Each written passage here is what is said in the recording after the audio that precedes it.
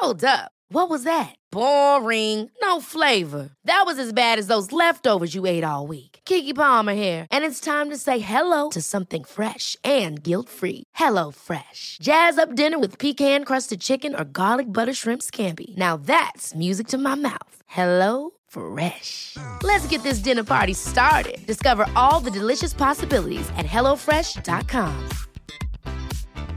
Ryan Reynolds here from Mint Mobile. With the price of just about everything going up during inflation, we thought we'd bring our prices down.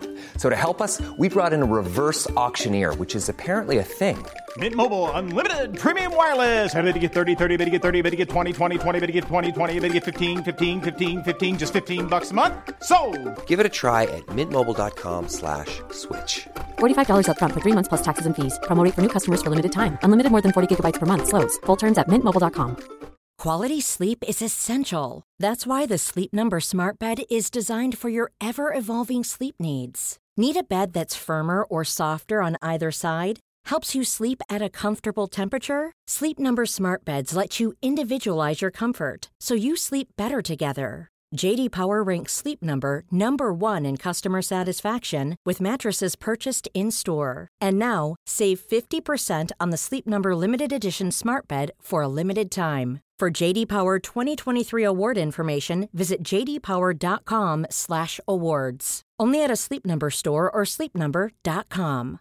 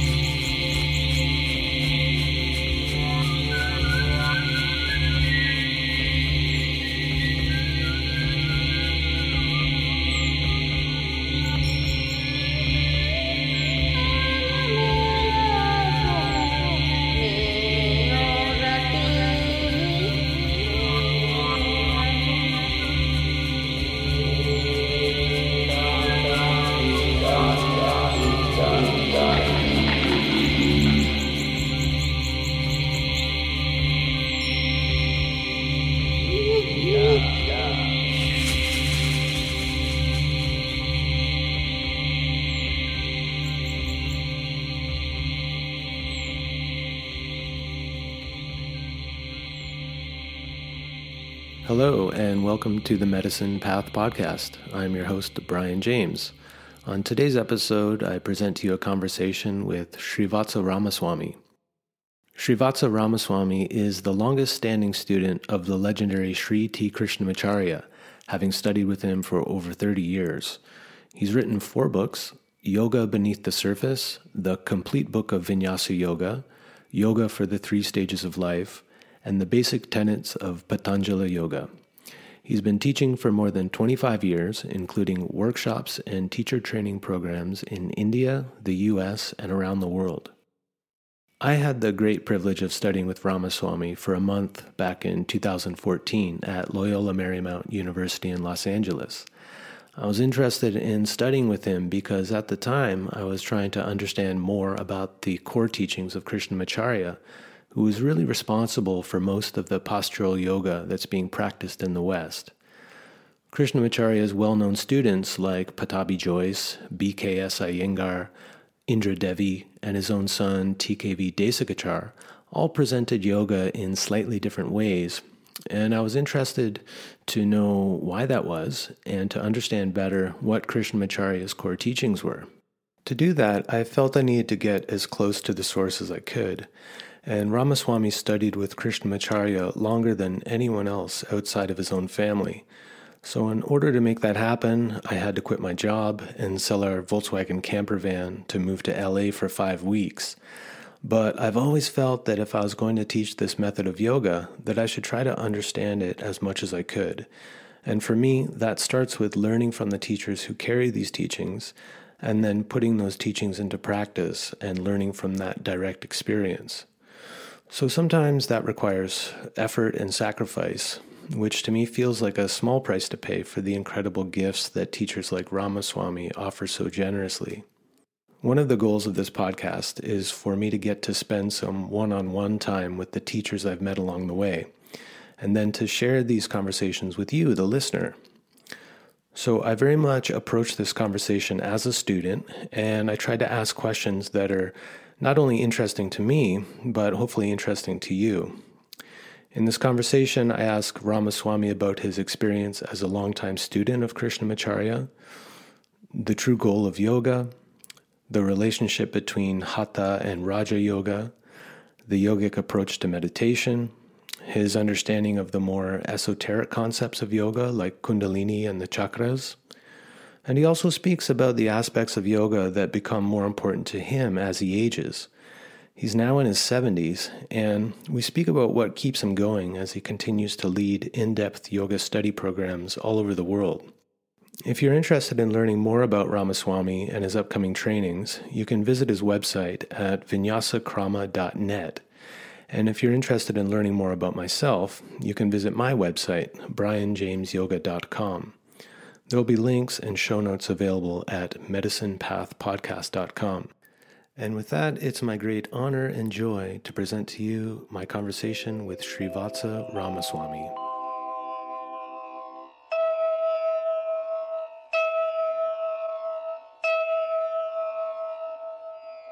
Om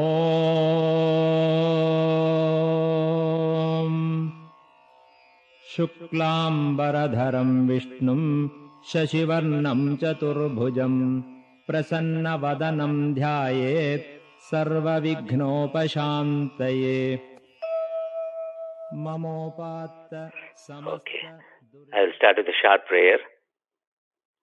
ஐந்து கரத்தனை ஆனை முகத்தனை இந்தின் இளம்பிறை போன்றைய ஈற்றினை நந்தி மகந்தனை ஞான கொழுந்தினை புந்தியில் வைத்தடி போற்றுகின்றேனே. ஓம். Yes, thank you.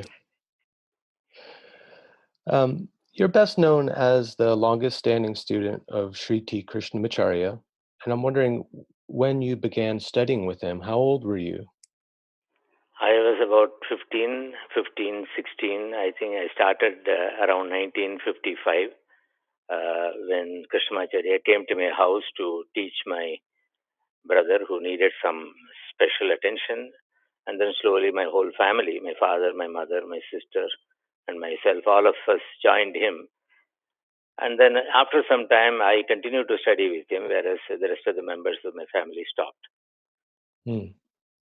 And how long did you end up studying with him for? I was going to him almost for the between 1955 and 1988. I think he passed away in 88. About a year before he passed away, I used to go and study with him. Wow. And so that was until he was, 100 years old, right? Yeah, he was about 99 at the time.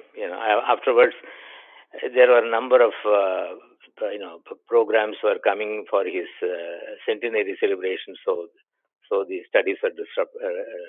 There was until he was 99, I used to go to him to study. That's incredible that he was still teaching at that age.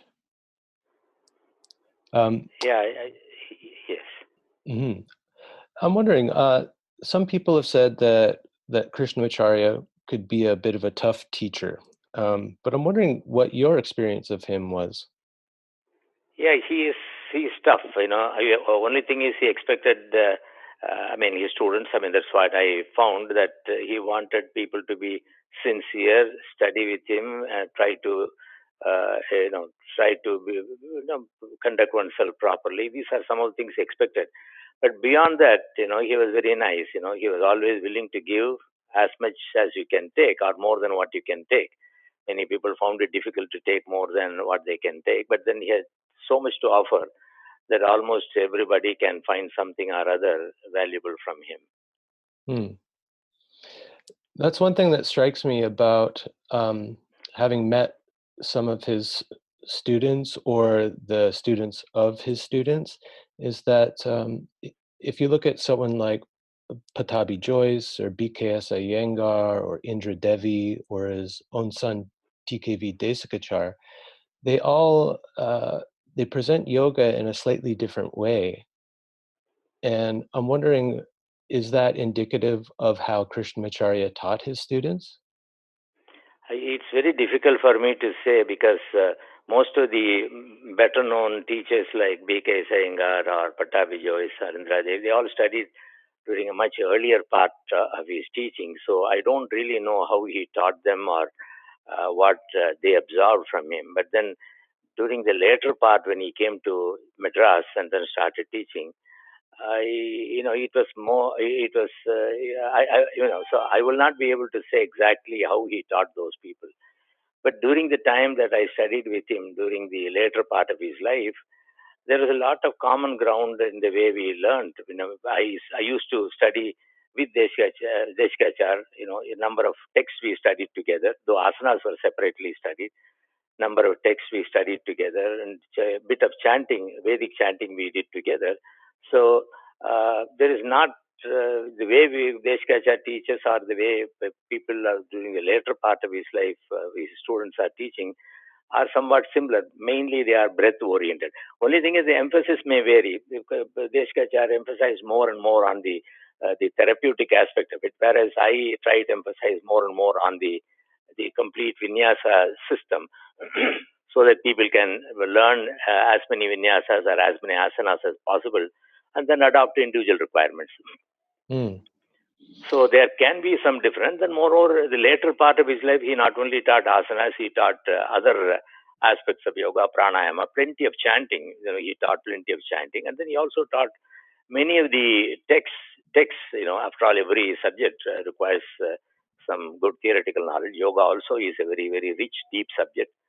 And there are, sibling philosophies of yoga. So Krishnamacharya was able to teach a number of other texts also, which are very useful as a yoga student. So you are able to have much broader or a deeper foundation with a variety of teachings, chanting, then study of the study of yoga in its various vinyasas. He taught about 700 vinyasas, more than 100 asanas. So, so the range, the range of asanas that he taught, the number of vinyasas he taught, and then breath orientation with the vinyasas, which you find in the later part of his students. They used to employ the breathing along with their movements. So there are differences, and again, each one approaches. Even though he may teach, or you teach the two people the same way, but the way the individual is able to absorb could vary. Some things appeal to somebody, some other ideas appeal to somebody else. So it's very difficult to find that everybody will teach exactly the same way as as they study, right? Mm-hmm. So I don't think it is much of an issue that people teach differently. So it is up to the student. Even my own students, each one teaches in a different way. Mm-hmm. Yeah. When people speak about yoga these days, often they talk about it as a form of physical therapy or stress relief or for the healing of trauma and so forth. What would you say is the true purpose of yoga beyond those physical benefits? Yeah, see, at least the initial stages, these physical benefits, the physiological or even psychological effects are very, very useful and necessary. But after some time, once you are comfortable with yoga, then people should start asking the question: is there anything more to this, rather than doing the same set of asanas day in day out? See, so you got to start exploring more and more. So it is. Initial stage, it's perfectly right. Maybe 2 to 3 years you study asanas, you find it is useful to you. But then afterwards, you got to understand, you got to find out, is there anything more I can get from this subject?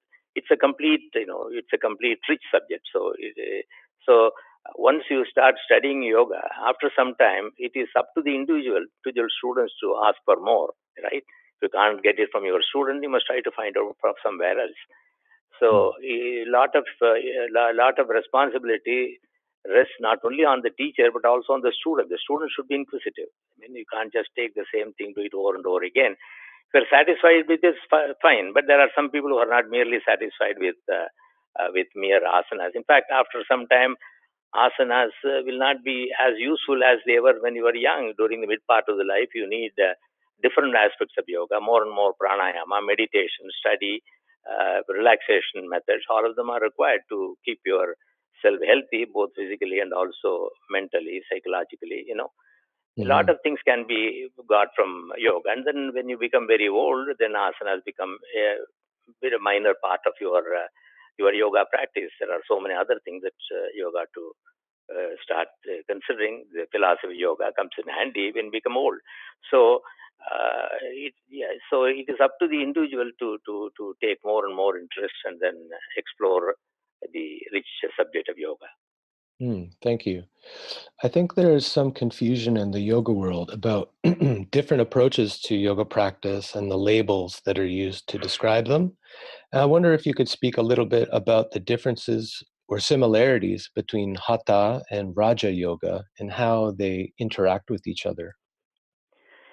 Yeah, according to the classic definition in Hatha Yoga basically physical and physiological. Even if you look at the Hatha Yoga Pradipika, you will see that it is virtually a what do you call it, physical exercise, asanas. Then you got pranayama, this is again physical. Then the various mudras, they're also physical. So physical and physiological changes are supposed to be brought about by Hatha Yoga. So, and then so far as the mind is concerned, I mean, of course, Hatha Yoga also, I got one chapter on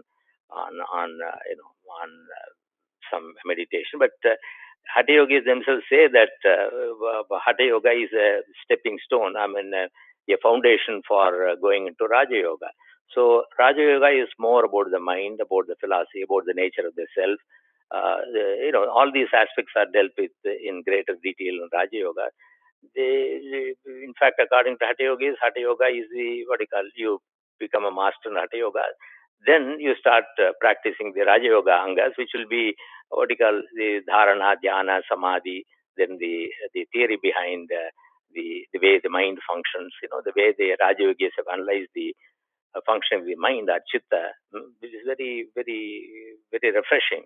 That will be so. Both of them are complement each other. So a good Raja Yogi should keep the body and mind in good condition by Hatha Yoga practice. Hatha Yogis, after doing Hatha Yoga, they must start exploring Raja Yoga. So they both can be done in tandem, right? Mm-hmm. I find these days there's a lot of interest in meditation, but I find that often people are actually talking about mindfulness, observing the sensations in the body and observing their thoughts, which I believe is different than the meditation described in the Yoga Sutras. And I wonder if you could speak a little bit about the yoga approach to meditation and how mindfulness may or may not relate to that. Yeah, actually, the Patanjali's Yoga Sutras, the meditation itself is divided into three steps: the dharana stage, then the dhyana stage, and then the samadhi stage. So basically, you will see that the approach of yoga, Raja Yoga, is to reduce the number of vrittis, chitta vrittis. See, normally in our day-to-day life, from morning to night, there are hundreds and hundreds of chitta vrittis. We go about the world, lots of stimulus from the outside world, we react. So the mind is constantly engaged in different kinds of chitta vrittis. But when you start practicing yoga, especially the Bahiranga sadhanas, the what you call yama niyamas, and yama niyamas help to reduce the number of vrittis you take from the outside world by having a controlled relationship with the outside world. You are able to reduce a lot of unnecessary chitta vritti. That itself brings certain amount of calmness to the mind. More vrittis, more distraction, more pain. So that helps to reduce the number of vrittis. Even yama niyama practice itself tries to bring certain amount of calmness to the mind. Then you practice asanas. Asanas are supposed to help reduce a particular guna called rajas. Rajas is said to cause a lot of pain. So by asana practice, you get a better control over the body. When you are able to get a better control over the body, the distractions due to your body start coming down. There are aches and pains start coming down. You don't fall sick so easily. So the physical distractions, the bodily distractions are supposed to be, our bodily chitta vrittis are supposed to be brought down by asana practice. Then pranayama brings about a certain clarity of the mind. It is said to remove tamas, and tamas is removed, the mind becomes clear. So this is again is able to reduce most of the tamasic vrittis of the mind. So now you are ready for then pratyahara, the next anga. It is able to bring under control the various senses. So the distractions due to senses are also brought down. So by these bahiranga sadhanas, external practices, which can be called hatha yoga, you are able to reduce the chitta vritti substantially. Now you start working with your own mind. The mind is already prepared well. The mind has become very sattvic because asanas reduce rajas, pranayama reduces tamas. The mind becomes very sattvic. A sattvic mind only can meditate. So once you get to that, then again Patanjali goes there in step by step, because the mind still is not. What do you try to do in the in the antaranga sadhana, the internal practice? I want to keep my mind in one vritti rather than having my mind going after so many vrittis within a short period of time.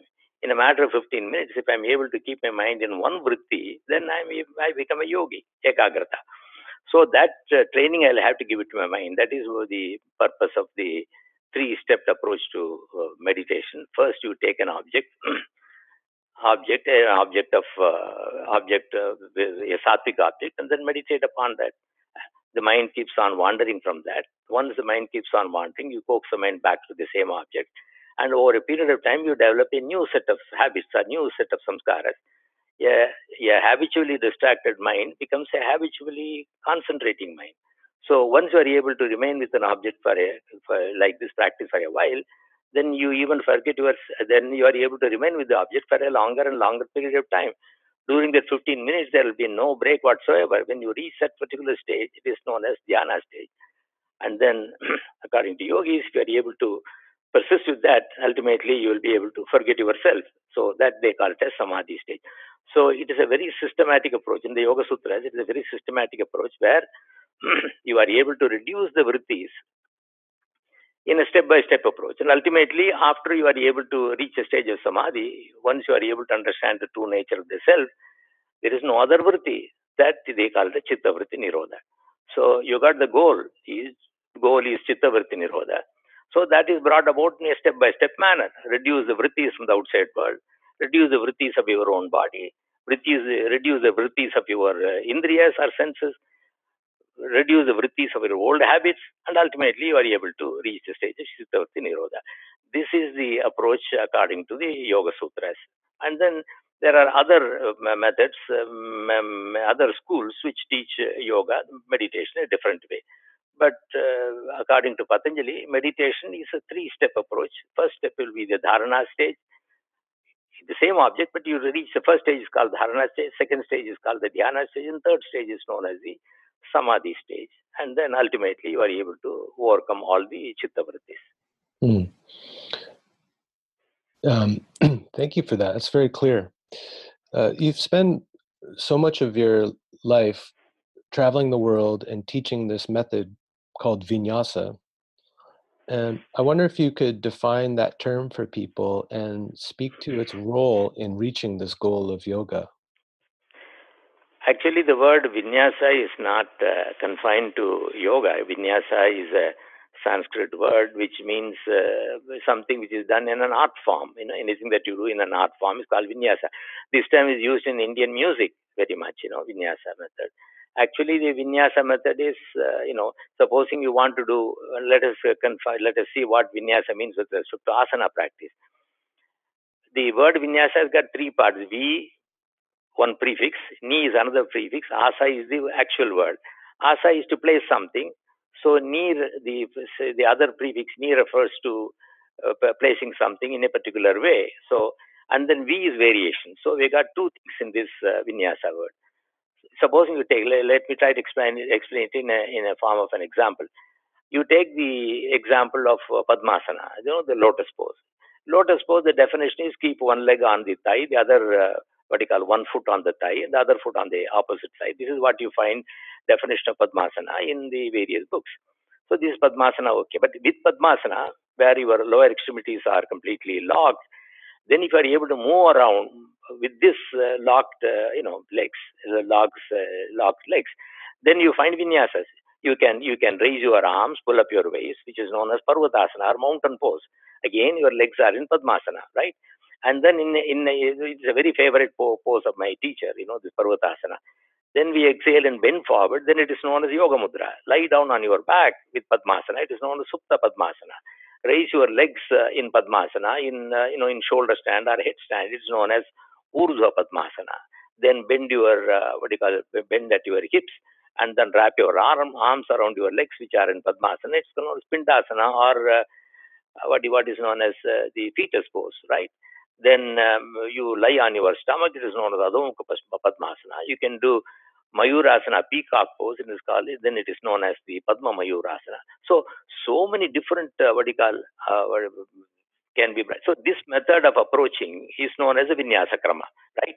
In addition to that, in every asana, you move, you turn, twist, bend forward, lie down. So you make it into a very an artistic way of doing this. There are two benefits of that.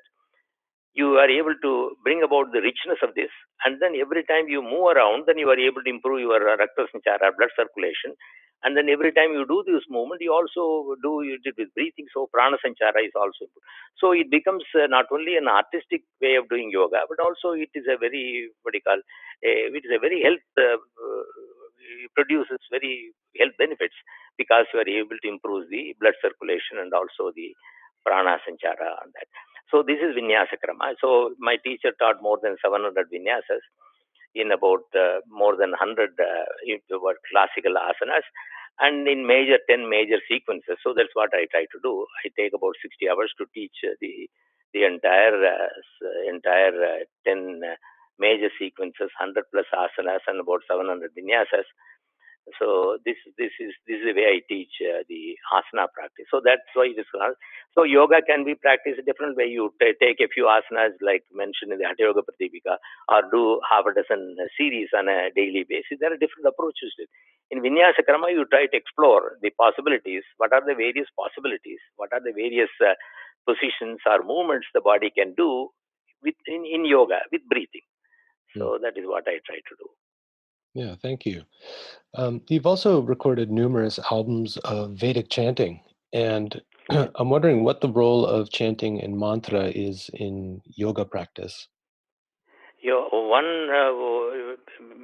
Because you read the Patanjali Yoga Sutras, you use the word Swadhyaya. In both in Kriya Yoga and Ashtanga Yoga, you use the term Swadhyaya as part of Yamanemas. Swadhyaya, Swadhyaya is also a Vedic term.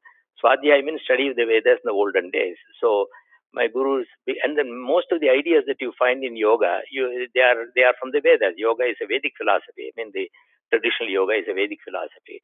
So study is very important. If you want to become a medical doctor, you got to study medical books. Likewise, the theory behind yoga has to be studied, and then the Vedas are supposed to be the source of that. So that you got to study studying the Vedic portions, the Upanishad portions, etc., for the knowledge sake. But in addition to that, according to my guru, the Vedic chanting, produces very auspicious vibrations in the various chakras in the body. That's what he used to say. So when you chant, the Vedic chant for about half an hour, either you chant or listen to it, you feel a peculiar sense of peace. So both psychologically, and also knowledge-wise, the chants become very important. So we spent a lot of time studying chanting with Krishnamacharya, and some of those things I was able to record, and then many of them are available on the internet through Jukebox and YouTube and all that. Yeah, I have some very special memories of you chanting to us while we were in Shavasana when I was at your Loyola Marymount training. Yeah, it was quite powerful just to be in the room while you're chanting. Something is transmitted.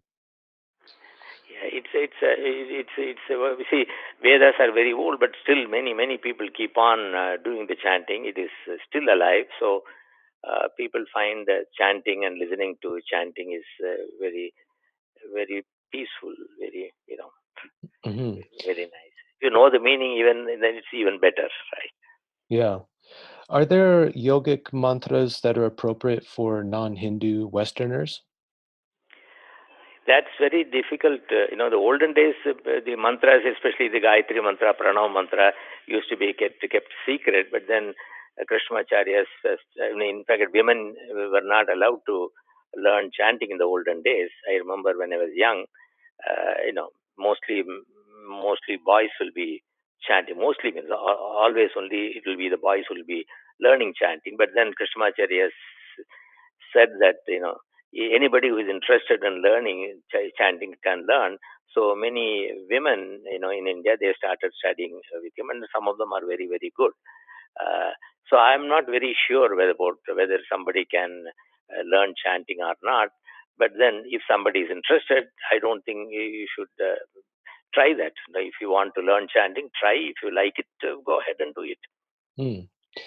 Yeah, that's interesting. Two of my chanting teachers are both women. Oh, good.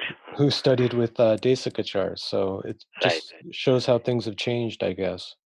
Yes. Krishnamacharya did a lot. He broke the taboo at the time, and then his view was that because men were not spending much time learning all these things. If women are interested, then we must teach women also, so that these ideas, these chants will be available for the posterity.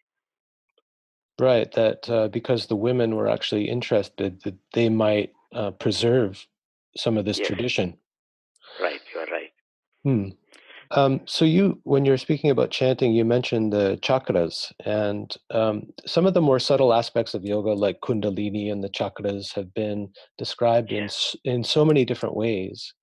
And so I'm interested in what your understanding of Kundalini and the chakras, how you understand them, how you were taught by your guru, and how they are relevant to Hatha Yoga. Actually, my guru was not Kundalini yogi, and that's a different branch of, different aspect of yoga, different school of yoga, Kundalini yoga. But then in Hatha Yoga, they talk about Kundalini, because basically the Kundalini is supposed to be, is sleeping, and then it is blocking the movement of prana into the Sushumna to reach the Sahasrara. So the whole approach of Hatha Yoga's approach is to arouse the Kundalini, so that both the Kundalini and the united prana and apana. Hatha Yoga, according to one definition, is the union of prana and apana. So this united prana will move along the Sushumna to reach the Sahasrara. This is the concept that is there. And then many of the Hatha Yoga practices, like your Mula Bandha and Mahamudra, they are all supposed to be helpful in arousing the Kundalini. And so far the chakras are concerned, Krishnamacharya, so far as I know, used to mention about the chakras, but we didn't go very deep into the into that. It's a separate subject itself. But one understanding of Krishnamacharya is because most of the abdominal exercises, like Kapalabhati, Uddiyana Bandha, Mula Bandha, they are all helpful in arousal of the Kundalini. But according to Krishnamacharya, these things can be related to the 6 important koshas in the body, or 6 important organs in the body, and some people relate the chakras to the koshas. So it's a lot of interdisciplinary approach will have to be applied to understand the chakras, the koshas, and how they operate. Do you think that the chakras and Kundalini are just the early yogis' way of describing something that they were feeling, or do you think that this is actually something that's happening in the body or the energetic body? According to my guru, the chakras are real entities inside the body, and then he even used to say that the axis of the chakras is not horizontal, but it is. It is not vertical as we imagine, but it is horizontal. There are chakras like you got a wheel, supposing like a wheel with a horizontal, like your car wheel. Car wheel. It doesn't rotate with a vertical axis, but with a horizontal axis. So that's what he used to say. That appears to go with the view that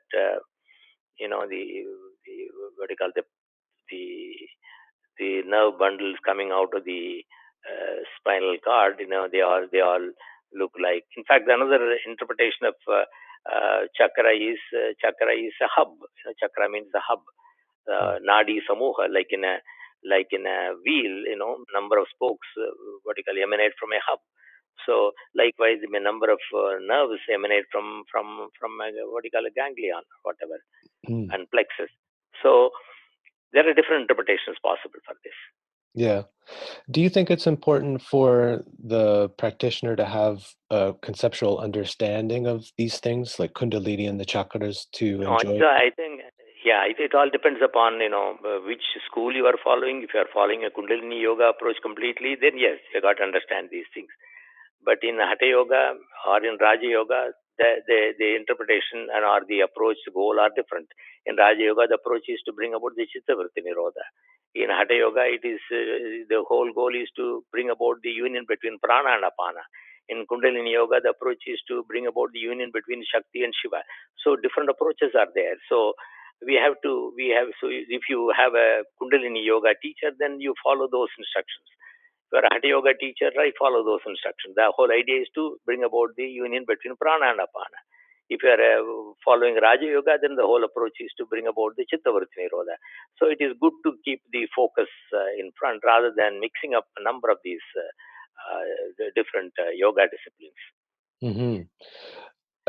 So would you say that this union of prana and apana leads to chittavritti nirodha?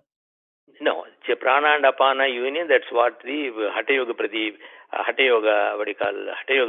talks about. But then they also say, once you are able to bring about the Prana and Apana union, then your mind is now ready that you already done asana, pranayama, the various mudras, and then pratyahara, everything you have done. So your mind is now free so that you can focus your attention more and more on the functioning of the mind. Okay, so the union of prana and apana is describing a kind of mental, emotional stability. Yes, you become fit for the next stage of Raja Yoga. Thank you.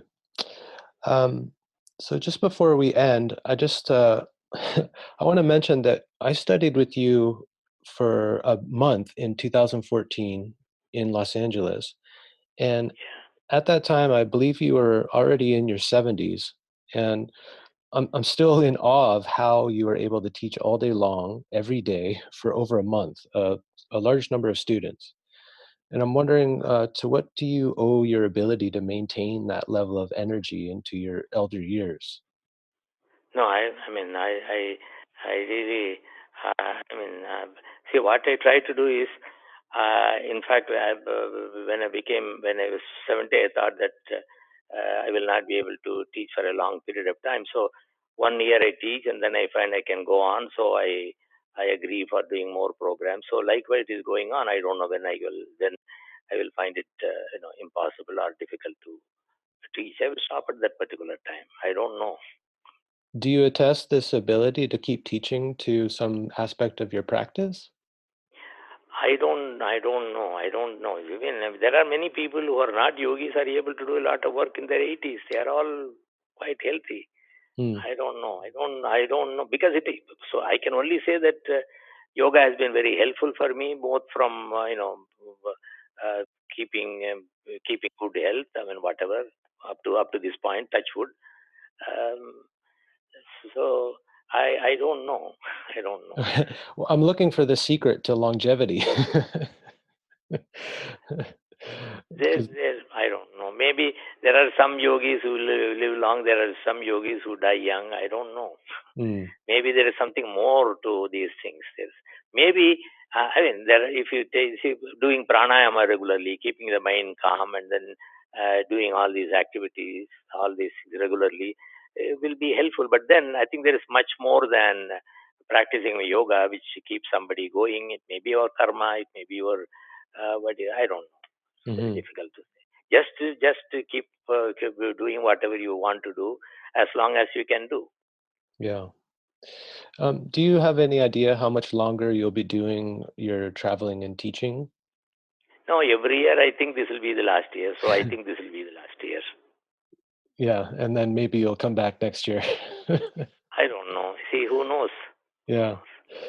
See, if I can, see, I'm able to talk to you now. I mean, I'm feeling quite comfortable talking. If I can feel comfortable teaching, the moment I find that I'm not comfortable or I'm not able to do it, I will stop. I mean, in that case, then if I had arranged some programs, I may have to cancel a few programs. That's about all. Mm-hmm. Well, I know you've got some trainings scheduled this year, and Yes. one of those is, I believe, a 2-week training in my former hometown of Victoria, British Columbia. Yes, that will be starting towards the end of June. It is being organized by One Yoga, my friend Ryan Lear, right? Ryan Leary. He is arranging that program, and that will be in Victoria starting around June 29th or so for about 15 days. It will be a 100-hour program. 60 hours will be for the asana portion, asana vinyasas, about, as I told you, about 700 vinyasas and asanas. Then there will be a 20-hour pranayama component where I will teach also the effect of yoga on the various internal organs like heart, lungs, your stomach, and the reproductive organs, and some of those things. Then I got another 20 hours of completely going through the Yoga Sutras, sutra by sutra, word by word. So that will constitute a 100-hour program in 15 days. So that is one program I'm doing. In fact, earlier to that, I'm doing a 1-week program of assorted subjects in Austin, Texas. Then one more important program I'm planning to do will be in Loyola Marymount University, where I've been going there for about 10, 12 years, where I'll be teaching the twin subjects of Sankhya and Yoga, Sankhya in the morning and Yoga in the afternoon, each 20 hours. We'll go through Sankhya Karika is an important text. There are 72 shlokas. We'll go through them word by word during the morning session. The afternoon session will go through the Yoga Sutras, sutra by sutra. So there's another program. There are a few other programs coming up after that. I would highly recommend to anyone who's interested in the teachings of Krishnamacharya, who are interested in going deeper into their yoga practice, to study with Ramaswamy. I found you, Ramaswamy, to be one of the most knowledgeable teachers I've ever met, and I find that you hold that knowledge with such integrity and humility, and that's been really inspiring to me as a teacher. So maybe, but basically I got an outstanding teacher. I'm very fortunate to have been able to study with Krishnamacharya for such a long time, and he was very compassionate.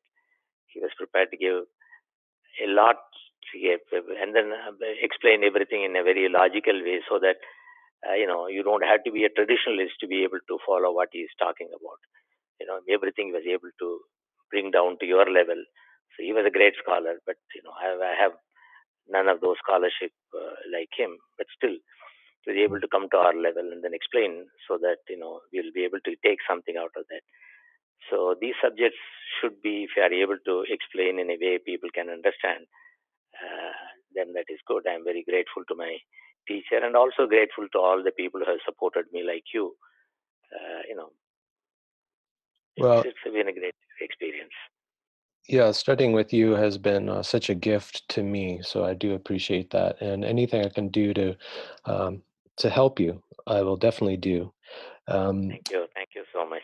And I'll be sure to include links to your website, which has a lot of information about your publications, including YouTube videos, some of those Vedic chanting recordings, and all of your upcoming trainings. And I wonder if you could just close our interview with another prayer. Yes. Vanamali Gadi Sharangi Shanki Chakri Chanandaki Sriman Narayano Vishnu Vasudevo Virakshatu Gnesha Achyuta Govinda Madhavananda Keshava Krishna Vishnu Rishikesha Vasudeva Namostute Shankar Chakra Gadapane Srimad Dwaraka Nilaya Achyuta Govinda Pundarika Aksharakshamam Sharanagatam Namo Brahmanya Devaya Go Brahmanitaya Cha Jagadhitaya Krishnaya Govindaya Namo Namah Om Tat Sat Krishnarpanamastu Srinivasa Acharya Unturudikale Sharanam. Thank you, and thank you so much. Oh, thank you so much, and I hope you have a wonderful day, and I wish you safe travels. Thank you very much. Thanks a lot. Okay, bye-bye. Bye.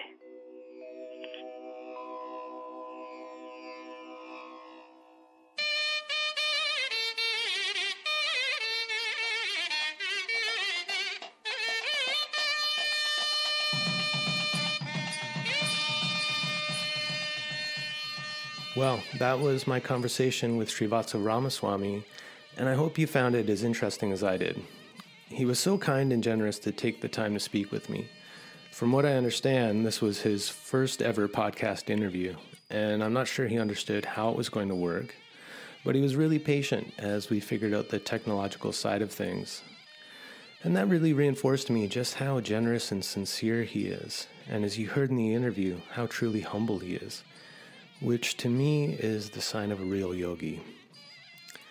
So thank you for listening, and if you enjoyed this episode, please subscribe and leave a 5-star review on iTunes. It really helps others to find this podcast and to get an idea of what it's about. So with that, I'll say goodbye for now, and I'll see you down the medicine path.